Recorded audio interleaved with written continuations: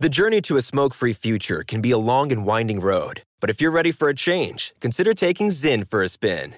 Zyn nicotine pouches offer a fresh way to discover your nicotine satisfaction. Anywhere, anytime. No smoke, no spit, and no lingering odor. Get in gear with the Zyn 10 Challenge and enjoy 10 smoke-free, spit-free days for just $5.95. Order online and start your new journey today.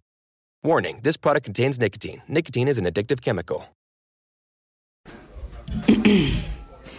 AT&T connects an ode to podcasts.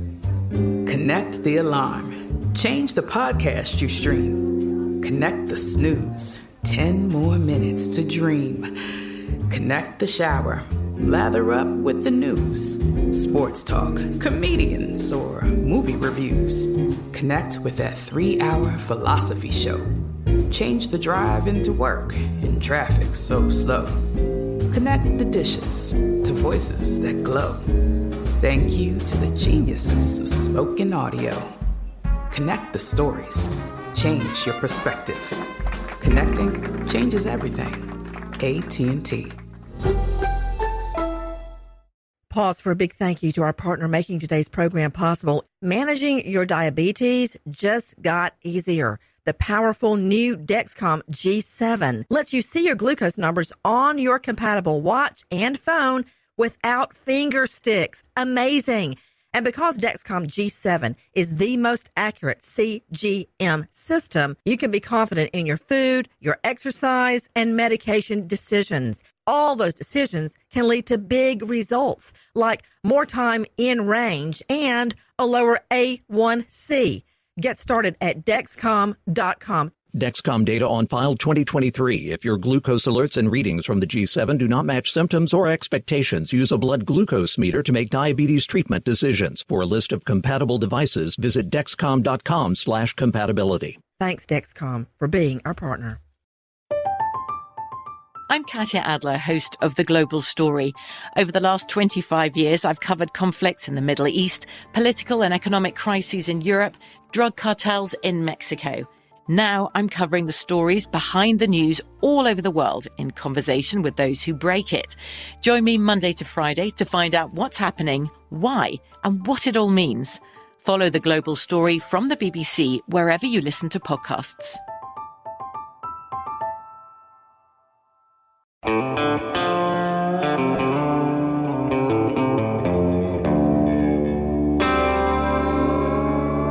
Body Bags with Joseph Scott Morgan.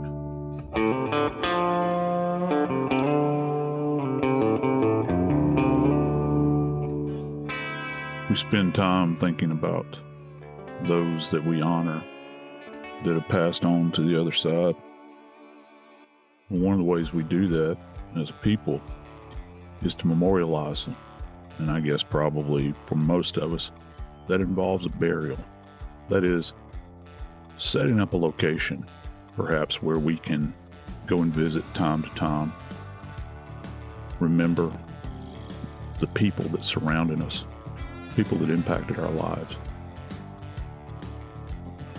But when it comes to death, many times, some things are hidden. We've heard that old phrase, they're going to take it to the grave with them. That's where the practice of exhumation comes in.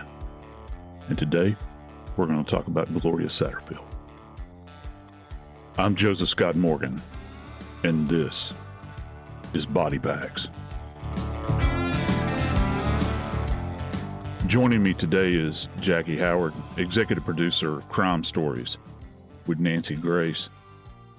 Jackie, I think one of the things I'd like to explore with you today is Gloria Satterfield and her apparent pending exhumation. The Gloria Satterfield exhumation is coming about because of the investigation into Alec Murdaugh. So many deaths surrounding this prominent family in South Carolina since the death of Maggie and Paul Murdaugh. Both were murdered outside their family home, discovered by the father, Alex Murdaugh. Since then, he is in jail charged with setting up a murder for hire on himself to ensure that his remaining son would get millions in life insurance policies. That hit failed. Murdaugh survived. He has also been charged with stealing millions of dollars from his law firm. And that included a $4.3 million ruling award for Gloria Satterfield's children. Gloria Satterfield, she was the Murdaugh housekeeper for over 20 years. She died during a trip and fall accident in the Murdaugh family home. Reportedly, Gloria Satterfield fell over dogs on the outside brick stairs of the home and hit her head. Paul and Maggie Murdaugh called 911 and tell the operator that while she is breathing, she is sitting up, she is mumbling, she's not making much sense. EMTs arrive. They take Gloria Satterfield to the hospital. She is in ICU for a lengthy period of time and ultimately died as a result of a stroke. Her cause of death listed on the death certificate is natural. That's the first thing that I want to talk about, Joe. How does that happen? But now SLED officials have asked for permission, which has been given by the Satterfield next of kin, to exhume her body. So many deaths centered on the Murdaugh family, and now police want to review this death.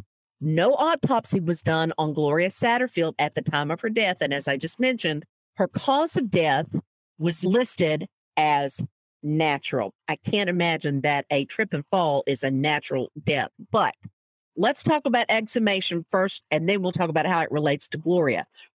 What happens when you exhume a body? It's an interesting world to enter into. And for me, as a medical legal death investigator, it's one of the most fascinating because you're actually bearing witness to those things that have long since been buried. And of course, that's variable depending upon the type of case you're talking about. I've been involved in cases that go back 60 years many times where bodies have been exhumed. And let's think about the root of that word. The root, actually, it comes from the Latin, which means ex, out of, and then humus, which actually means ground. So you're removing the body from the ground. There's other terms that are used that people hear, disinter, but that's kind of separate to this. But it's a tough thing to do. I think that many people in general public think that you can just, run out, maybe grab an attorney and say, look, I want my loved one disinterred or exhumed, or the court investigators even say, we want this body exhumed. The problem is that there is kind of a gatekeeper here, and that is the judiciary. There's a judge that actually has to approve this and order what is referred to literally as an order of exhumation. It's not something, judges don't want to be tied to this idea that folks can just kind of willy-nilly run around and crack open graves and bring out the dead, because first off, it's, as I said in my opening, we talk about honoring the dead, and they have a sense of that. The judiciary always has, because, when you have people that will come along and they'll say, well, I have this question or that question, the body needs to be exhumed. Well, you can't just essentially throw that out there without logical purpose in what you're doing. And that has to be presented. It has to be presented by an attorney before the judge, where there is kind of this linear logic that takes place where it can be explained very exactingly.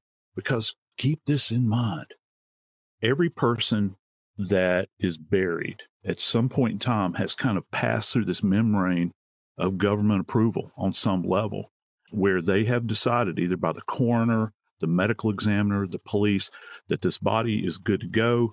We can have this individual embalmed and then placed into their grave. And so that can be problematic. It's really hard to go into a graveyard and essentially put shovel to soil. Some of those regulations that you're talking about, Joe, have to do with embalming. You can, in some jurisdictions, request for religious reasons or by explaining your reasons for wanting this, not be embalmed. So how does that affect the exhumation, Joe, whether you're embalmed or not?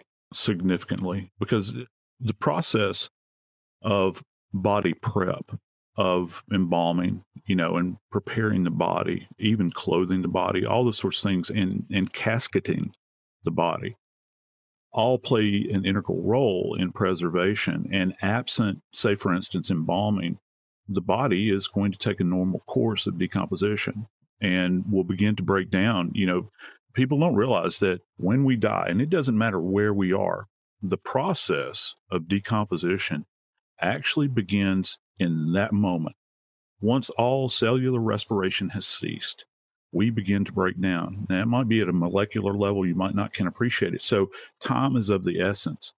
If there is some type of religious prohibition against embalming, for instance, then those involved in this will have the body buried in a very short order. And of course, right now I'm reflecting back to Tammy Daybell. That probably in recent memory, that's one of the most famous disinterments or exhumations that has taken place. And that case is still pending. She had been buried for some time, but the key to her case was the fact that she went from Idaho to Utah in order to cross state lines. She had to be embalmed. So in that sense, the investigators were very fortunate if there was any kind of physical findings. But when you place a body into the ground unembalmed, then there's a problem, because all of that evidentiary, anything that contains evidentiary value begins to kind of wither away, and nature just essentially consumes it. So you're hoping that the body has been embalmed, and not just embalmed, but also to a high professional standard. I've worked many cases of exhumation where we've retrieved the body from the ground, taken the body out of the casket, placed the body onto the autopsy table. And because the embalming was so poor, you sit there and you kind of scratch your head and you say, well, why'd you even bother in the first place? Why'd you even charge the family for this? Because you've done a very bad job. But there are other cases out there where the preservation is so remarkable that when you open that casket up and remove the body, it literally looks like this individual just passed away within the last few days. An image comes to mind for me. I had a gentleman that was a pastor that was alleged to have been beaten by someone, and the family got an order of exhumation. And, he was dressed all in white. He had a white jacket, white pants, white shirt, even a white tie, white socks, and white shoes on. And he had a single carnation, a red carnation that had been placed in his lapel, and everything on his body was perfectly intact. The only thing that had changed was the status of the carnation, and it had kind of melded into the fabric where it left this kind of dark, deep red stain, but you could still appreciate the stem. So preservation is key here. So what do you mean by it's gone wrong, that it was not done well? What does that mean exactly? Just like, in any kind of professional practice, there are people that are really at the top of their game when they're doing anything, and there are those that might not pay as close of attention. Was the body sufficiently preserved? And that means, were the incisions made correctly where the perfusion items were placed into the body? And then there was a successful embalming where you're seeing that all of the tissues have been, touched, if you will, by the embalming fluid. And sometimes there's not the best job that is done under those circumstances. And so any area, let's say you have one portion of the body that has been pretty sufficiently embalmed, and then another area where the embalming fluid, say, did not reach that particular area, that area will be markedly decomposed and compared to the rest of the body. And so that generates a problem. If you're looking at this exhumed body from a forensic standpoint, in that area that has been touched by decomposition is key to your investigation, then all is lost at that point. But again, you have groups of individuals that do, and for the most part, do fine work. It only comes to light during exhumations relative to the quality of the preservation that's left behind, because as we know, most bodies don't get exhumed. Most people do not expect their body or the bodies of their loved ones to be exhumed. And so that can be problematic when you're faced with that. The other issue here that you're faced with in burials is when the body is placed in the ground. Remember, when a casket is placed in the ground, you don't simply just dig a hole and then drop the casket in there. There's an entire process that takes place. They actually put a crypt in the ground. And when I say crypt, I'm talking about a vault. It's a large concrete box. And so the casket is not just set into bare earth, because the earth consumes everything. It's not these caskets, contrary to what you might have heard, are not as resilient, sometimes as advertised. So the casket is actually lowered into this vault, this concrete vault that has been placed in the hole prior to the casket going in. And then a concrete lid is placed on top of the vault after the casket has been placed inside. So you got this kind of double level of protection. But one of the things that folks don't necessarily count on, and I don't know that any of us do, is the impact, say, for instance, of groundwater, flooding, all these sorts of things.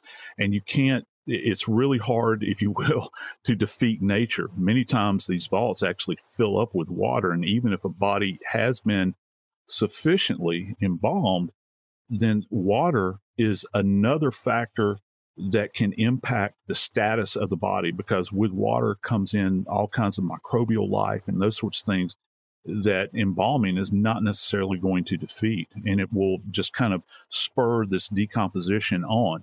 It'll just appear slightly different. And then, you begin to think about, the structure of and the quality of, say, a vault. Has it been placed in there appropriately? Does it cave in on itself? There are any number of cases where the vault itself was of poor quality and the earth begins to kind of cave in around the thing, crushing the casket. And of course, when that happens, you're creating these huge defects in this environment. So anything that's on the outside is going to seek out those points of entry relative to. So any remains that are contained in there can be compromised greatly as well.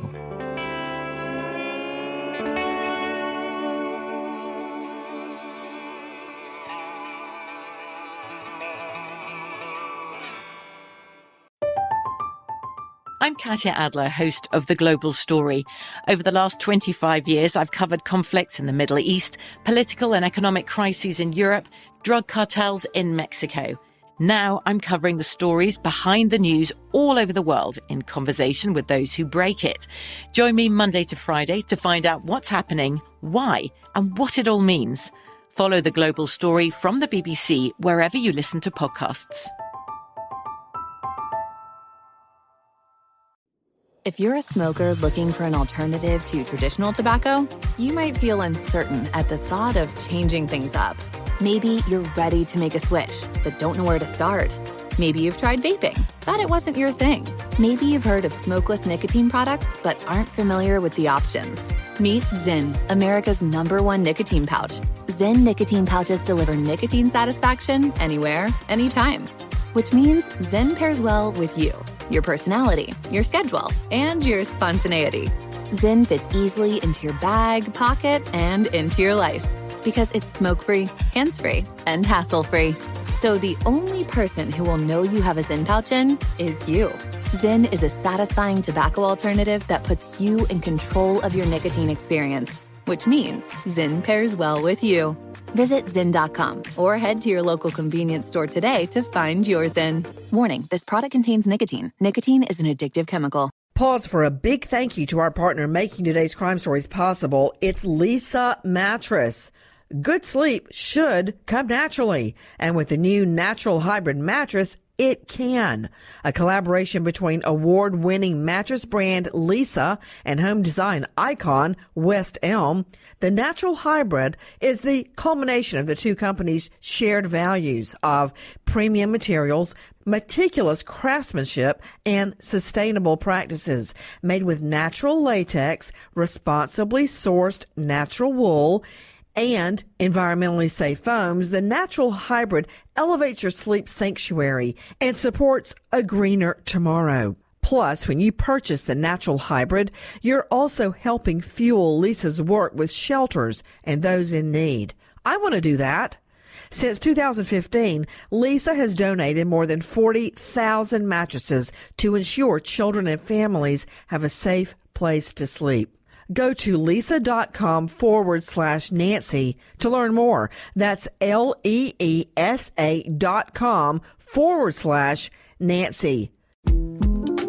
The 2024 presidential campaign features two candidates who are very well known to Americans. And yet, there's complexity at every turn. Criminal trials for one of those candidates. Young voters who are angry. The Campaign Moment podcast from the Washington Post gives you what matters. I'm Aaron Blake, and I'm covering my 10th election cycle. My colleagues and I have insights that you won't find anywhere else. So follow the campaign moment right now, wherever you're listening.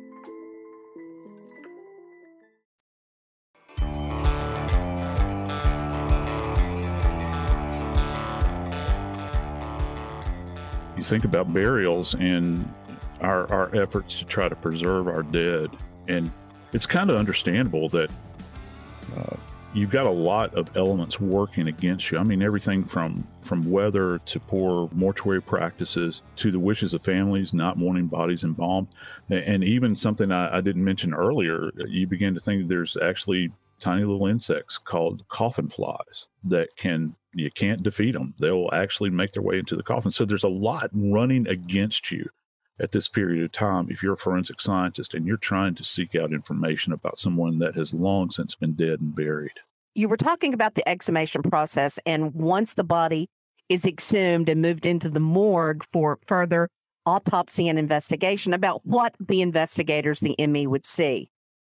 Obviously, continuing your discussion on quality versus ineffectual embalming practices, what are the investigators going to see? And I would have to imagine that because of the embalming, that any toxicological findings are basically moot because there's no blood and the body is filled with artificial fluids. Yeah, and that does certainly present a problem. And let's keep in mind that these investigators, relative to Gloria Satterfield, are going into this case armed with the knowledge, and keep in mind, this is a physician that has made this determination, that they're dealing with a natural death. Now, I got to go back just for a second and kind of correct something that you said, Jackie.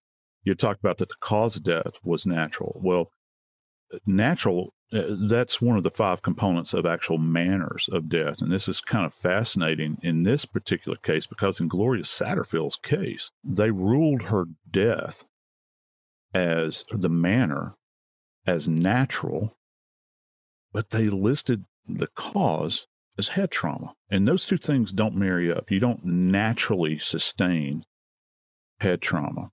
Logic has to be applied to this. You know, my first stop along the continuum here as an investigator is certainly going to be the medical records department, where Gloria unfortunately passed away. I'm going to want to see everything they have. And she's been in the hospital for a couple of days. By the time she finally succumbs, I'm going to want to see any kind of imaging. That means x-rays, CT scans, MRIs, PET scans. It doesn't matter. I want to see it. I want to see all of her toxicology. Because remember, any blood that was drawn at that particular time and they ran hospital tests on her, that blood's gone now. You know, we got to think about this in the process of embalming. You're going from high to low. There's a gravitational, element to this. When an individual is placed onto an embalming table, the head is pitched up, feet are lower than the head. And when this process starts of drawing out the blood out of the body, it's being pushed out of the body through the pressure of the embalming fluid coming in. And, once the body is embalmed, all of that blood that would tell the tale, if you will, is now gone. You can't use it. So in Miss Satterfield's, case, the issue here is what types of samples did they draw from her when they finally got her to the hospital? And did they run appropriate testing at that point in time? Looking for anything, any kind of toxicological issues relative to drugs that were on board, any kind of things like cardiac enzymes, what they call a CBC panel, all those things that you standardly do in the hospital. What was that telling us? Because now it's all gone at this point in time. And so that creates a problem for the investigators. And if they have an opportunity to review all of that prior to doing the examination on the exhumed body, they're going to be much better armed. So when investigators start their new autopsy, for lack of a better way to say it, they're going to see the injuries, the cleaned up injuries that Gloria Satterfield has. How is the preparation of the body for burial going to impact that? Because we do know they do body putty, they do makeup. Depending on where her injuries are, these may or may not have had to be done. So how do they go about removing what they can to get to the actual wounds? That's an excellent question. And here's what will happen. First off, let's go back to that 911 call that Paul and his mother were involved in. And one of the things that Paul stated, of course, he's now deceased, that he stated in that 911 call was that she was bleeding from her head and where else? Her ear. So when you're looking at this, for me, if you have blood coming out of your ear, you're talking about kind of a fracture potentially of the floor of the skull. It's not just simply going to be the top of the head. So she's got perhaps multiple fractures, or what they refer to as communicating fracture. That means that the blow that was sustained creates such a fracture that the initial point of impact creates this kind of cracking that goes all the way through to the floor of the skull. So that's going to be very important. But here's the problem. She wasn't autopsied at the time. You'd said new autopsy. There hasn't been an original autopsy. Can you imagine this? That they're taking this woman who sustained this kind of trauma and then essentially burying her. And it's by no fault of the family. Families don't do this every single day. Who is to be held in account here, held responsible for this, is the hospital, because it wasn't reported to the coroner. The coroner can't investigate a death unless they have been summoned, unless they've been notified. And to me, that's a very, very critical issue here, that you have this multitude of learned medical individuals that know that this is a trauma-related death, and they didn't think to call the coroner, because these kinds of cases are mandatory that they be reported. In her case, it was not. So now when she's going to come in after they have exhumed her body and they bring her back to the medical examiner's office for the examination, and trust me, you're going to have all eyes on her body. That room will be filled with all manner of people. You'll have forensic scientists there. You might even have a couple of forensic pathologists there. And of course, the police are going to have a tremendous presence there. And they're going to go through everything that they can as they remove her body and try to appreciate these injuries. And one of the things that you have to cut through the veil with here is the fact that not only was there funeral or mortuary preparation of her body, but there was also medical intervention that took place prior to that. And let me give you kind of a lowdown on this. If you're talking about blunt force trauma, which we are, that means that you're looking at a potential laceration to the scalp. Well, if there's a laceration, the medical team will essentially either staple or suture that up. Well, that has to be factored in to her treatment course. And then if the funeral home did anything to that particular area, as you mentioned, applying any kind of makeup, the putty that you had mentioned, those sorts of things to make her viewable, then that's also going to have to, that layer is also going to have to remove. So, in my experience of working on exhumed bodies and doing their autopsies, I don't know of any other cases that take as much time as exhumed bodies do. I can recall spending up to 8 to 9 hours on a single body once you have it, because listen, once that body is out of the ground, everybody's interested. You've got a lot of eyes on you at that point in time. And so there'll be a lot of postmortem x-rays that'll be taken in this particular case. All kinds of imaging will go on. It would not surprise me if maybe they had access to a CAT scan, that they would run the body through the CAT scan while they had the body. And all of these little nuanced areas that they're going to have to dig into, because once they're complete with this, the judge is going to require that they reinter the body at that time. They're not just going to leave her there. So they're going to have to put her back into her casket and back into her burial space.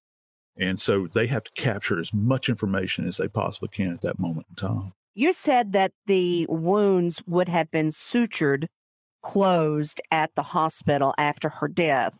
Isn't that going to degrade the wound area? I mean, isn't that going to change the topography of the head of what actually happened? How does that impact you being able to tell what happened? Yeah, it does. And you've got a couple of elements working here. First off, you have medical intervention, which I'd mentioned. And when these edges, which are going to be very jagged, remember, we're talking about blunt force trauma. This is not a sharp force event. They're going to be very jagged. And so you're going to have, and people can, think back to their own personal experiences where they've had some kind of impact injury on their body that required suturing. they're not clean and neat. And so it's going to take this kind of what we refer to as a curvilinear, and yeah, that's a real word that's used in forensic science, a curvilinear pattern many times.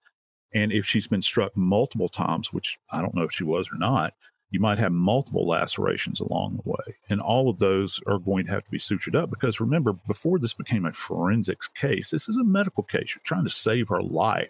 So they're going to go to any means they can possibly, I think all of us would want them to try to make sure that she is going to survive. And unfortunately, she didn't. So it's going to change the initial appearance as opposed to if we had a body of some unfortunate person that had beaten to death out on the street. You could appreciate that readily, where that body is taken directly to the morgue and examined. But now, not only do you have the suturing that's taking place, you potentially have some healing that may have taken place as well. And what does that mean for us? Because one of the key things we're going to be looking for here are going to be evidence of hemorrhage in the soft tissues of the skull and also overlying what we call the external table of the skull. And any kind of pattern that may have been there. Let's say, they're saying that when Miss Satterfield fell, that, and it's kind of non-specific at this point, but when she fell, she was on a set of stairs and they were external stairs. So we can kind of put forth our supposition is that they're either brick or they're either concrete. Either way, it's a hard surface that you're going to strike. If there are edges there, you could appreciate a pattern of an edge, for instance. If it's blunted, say like kind of a curved concrete step, that's going to have a completely different appearance and it's going to be very rich in, say, an abraded or an abrasion that might be there where that point of impact is. All of that's going to be compromised at this point in time. So they're going to be heavily reliant upon all of the antemortem records, that is, those records that were generated prior to her death, and then they have to factor in the treatment course along with, they would literally, and I have to say this, they're going to have to bring in probably the mortuary science person that tended to her body and question them at length. You have to tell us specifically what you did to her remains when you received them from the hospital, because we have to know what you saw at that point in time. Did you change anything at all? And they should have a record of their preparation at that point in time. And then what you're left with essentially is what comes up out of the burial. What can you observe that can be tied back to a specific point of origin relative to this impact injury that she has sustained. This is going to be a very, very involved examination.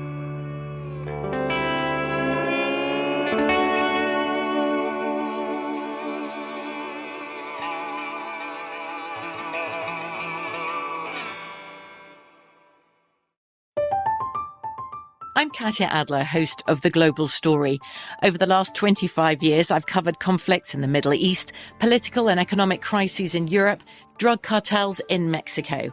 Now I'm covering the stories behind the news all over the world in conversation with those who break it. Join me Monday to Friday to find out what's happening, why, and what it all means. Follow The Global Story from the BBC wherever you listen to podcasts. The journey to a smoke-free future can be a long and winding road. But if you're ready for a change, consider taking Zyn for a spin. Zyn nicotine pouches offer a fresh way to discover your nicotine satisfaction. Anywhere, anytime. No smoke, no spit, and no lingering odor. Ready to start your new journey?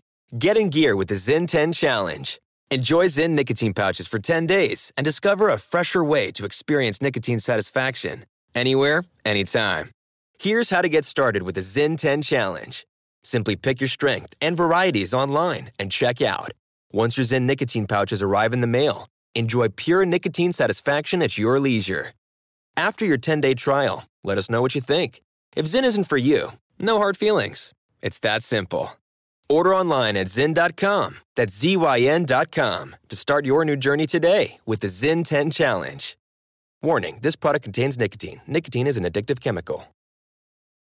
Pause for a big thank you to our partner making today's crime stories possible. It's Leesa Mattress. Good sleep should come naturally, and with the new Natural Hybrid mattress, it can. A collaboration between award-winning mattress brand Leesa and home design icon West Elm, the Natural Hybrid is the culmination of the two companies' shared values of premium materials, meticulous craftsmanship, and sustainable practices. Made with natural latex, responsibly sourced natural wool, and environmentally safe foams, the Natural Hybrid elevates your sleep sanctuary and supports a greener tomorrow. Plus, when you purchase the Natural Hybrid, you're also helping fuel Leesa's work with shelters and those in need. I want to do that. Since 2015, Leesa has donated more than 40,000 mattresses to ensure children and families have a safe place to sleep. Go to leesa.com/Nancy to learn more. That's LEESA.com/Nancy. The 2024 presidential campaign features two candidates who are very well known to Americans. And yet, there's complexity at every turn. Criminal trials for one of those candidates. Young voters who are angry. The Campaign Moment podcast from the Washington Post gives you what matters. I'm Aaron Blake, and I'm covering my 10th election cycle. My colleagues and I have insights that you won't find anywhere else. So follow the Campaign Moment right now, wherever you're listening.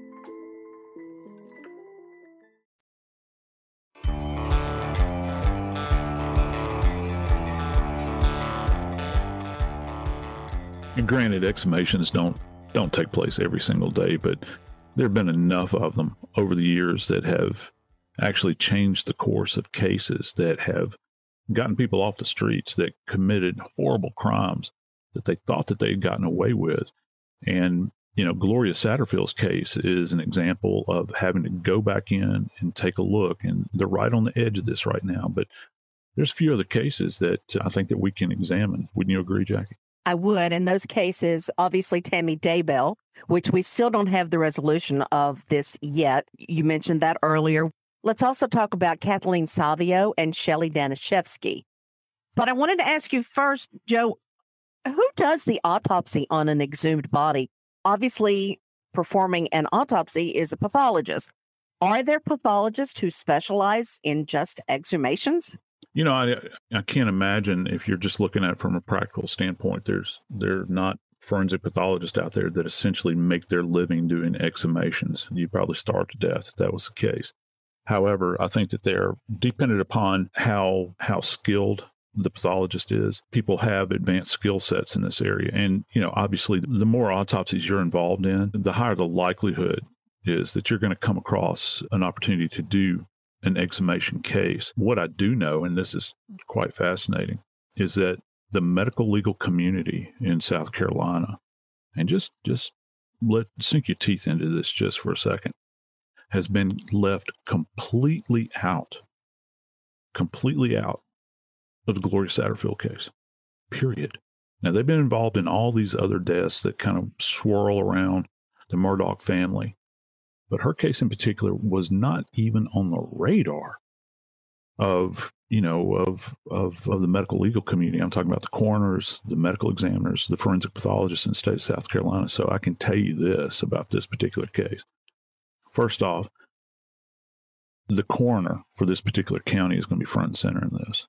They're going to request that the forensic pathologists that they normally work with do this examination, and it would not surprise me at all if they bring in consulting forensic pathologists as well, so that they've got another set of eyes on this particular case, because this thing is so very complex that you need as many professionals on this case to take a look at it. With, of course, the primary medical examiner is going to be the one that is in charge, the primary forensic pathologist. But they very well might have others that are in the room just to make sure that they get everything, because time is of the essence. Let's look at what might actually come out of this and any other exhumation. We know in the Tammy Daybell case, they were looking for evidence that she had been killed or poisoned by her then husband. This investigation into Gloria Satterfield, because the manner of death was considered natural, but she had head trauma as the cause, in relation to all the other deaths that seem to be circling around the Murdaugh family. Now, in the Kathleen Savio case, she was the third wife of Chicago police officer Drew Peterson. The investigation into Kathleen Savio's death started when Drew Peterson's fourth wife disappeared. Now, Kathleen Savio died in her bathtub of a head wound. She had, I believe, a 1-inch gash in her head, and it was surmised that she hit her head, fell in the bathtub, and drowned. But the problem was the bathtub was dry. Investigators surmised that, well, okay, the water drained out. But we find that wasn't the case, Joe. So investigators exhumed Kathleen Savio's body. What did they find? Yeah, well, when they, they didn't think that this, kind of met muster, if you will. And these dry drowning cases are real head scratchers to begin with. One of the first things you're going to look for at autopsy on somebody that you are actually opining had drowned is that the water might be out of the tub, but guess what doesn't change?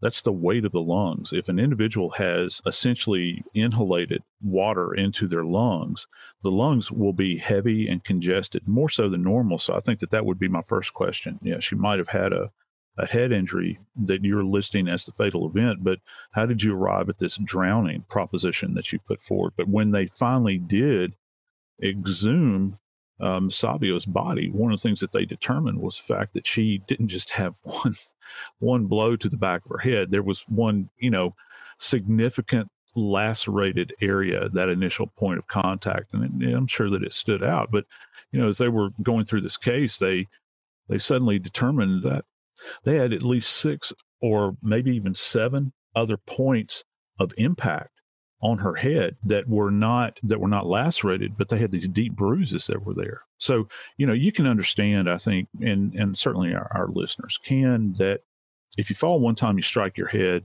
that's understandable, but you're not going to fall 6 to 7 times, generating each individual bruise. And, and in conclusion, that's how they wound up determining that this was not as advertised. This is not an accidental death.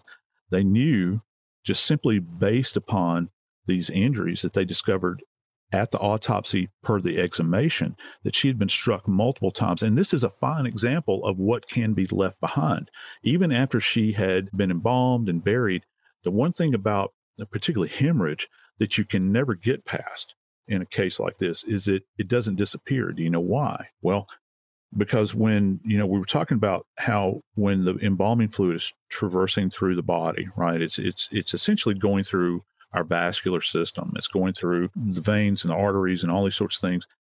But when blunt force takes place and you generate a hemorrhage, a point of hemorrhage or bruise, if you will, the reason it bruises is because that little capillary bed area, that specific area, has been compromised. It's been ruptured. And so now it's out into what's referred to, I'm going to say this very, very slowly, it's called interstitial tissue. You're literally bleeding out into the soft tissue surrounding that point of impact. So the embalming fluid is not going to eradicate that. It will still be there. And isn't that fascinating with Savio's case? Because they still saw evidence of this after she had been dead and buried for some time. Shelley Danishevsky's case is very similar in that Danishevsky was found by her daughter in the bathtub, and it was thought that she had slipped, fallen, and hit her head. Danishevsky was not autopsied either because she and her family are Orthodox Jews. So as this case progressed, investigators requested the exhumation of Danishevsky's body, and they found something totally different, that it was not caused by hitting her head and drowning. Shelley's death was caused by a neck compression, meaning what? Well, that there was direct pressure applied to her neck. And therefore, this is going to be consistent with, say, for instance, someone pinning her to the floor and pressing down on her neck, perhaps a strangulation of some type where you're actually applying pressure directly by the palm of the hand. Any number of things can create a neck compression, but we do know this. Again, you're back to this issue of someone slipping and falling in the bathtub. And you you want to try to honor the family's wishes as best you possibly can. But this, again, goes to show if someone has sustained trauma, it needs to be further investigated, because if you cannot validate the origin of that trauma specifically, I mean really scientifically validated, it's going to wind up in a problem going down the road, just like it did in this case. And I've actually been involved in another case similar to this that involved our Orthodox community in the New Orleans area when I was there. And again, that case slipped under the radar, and it turned out later to be a homicide. I'm Joseph Scott Morgan, and this is Body Bags.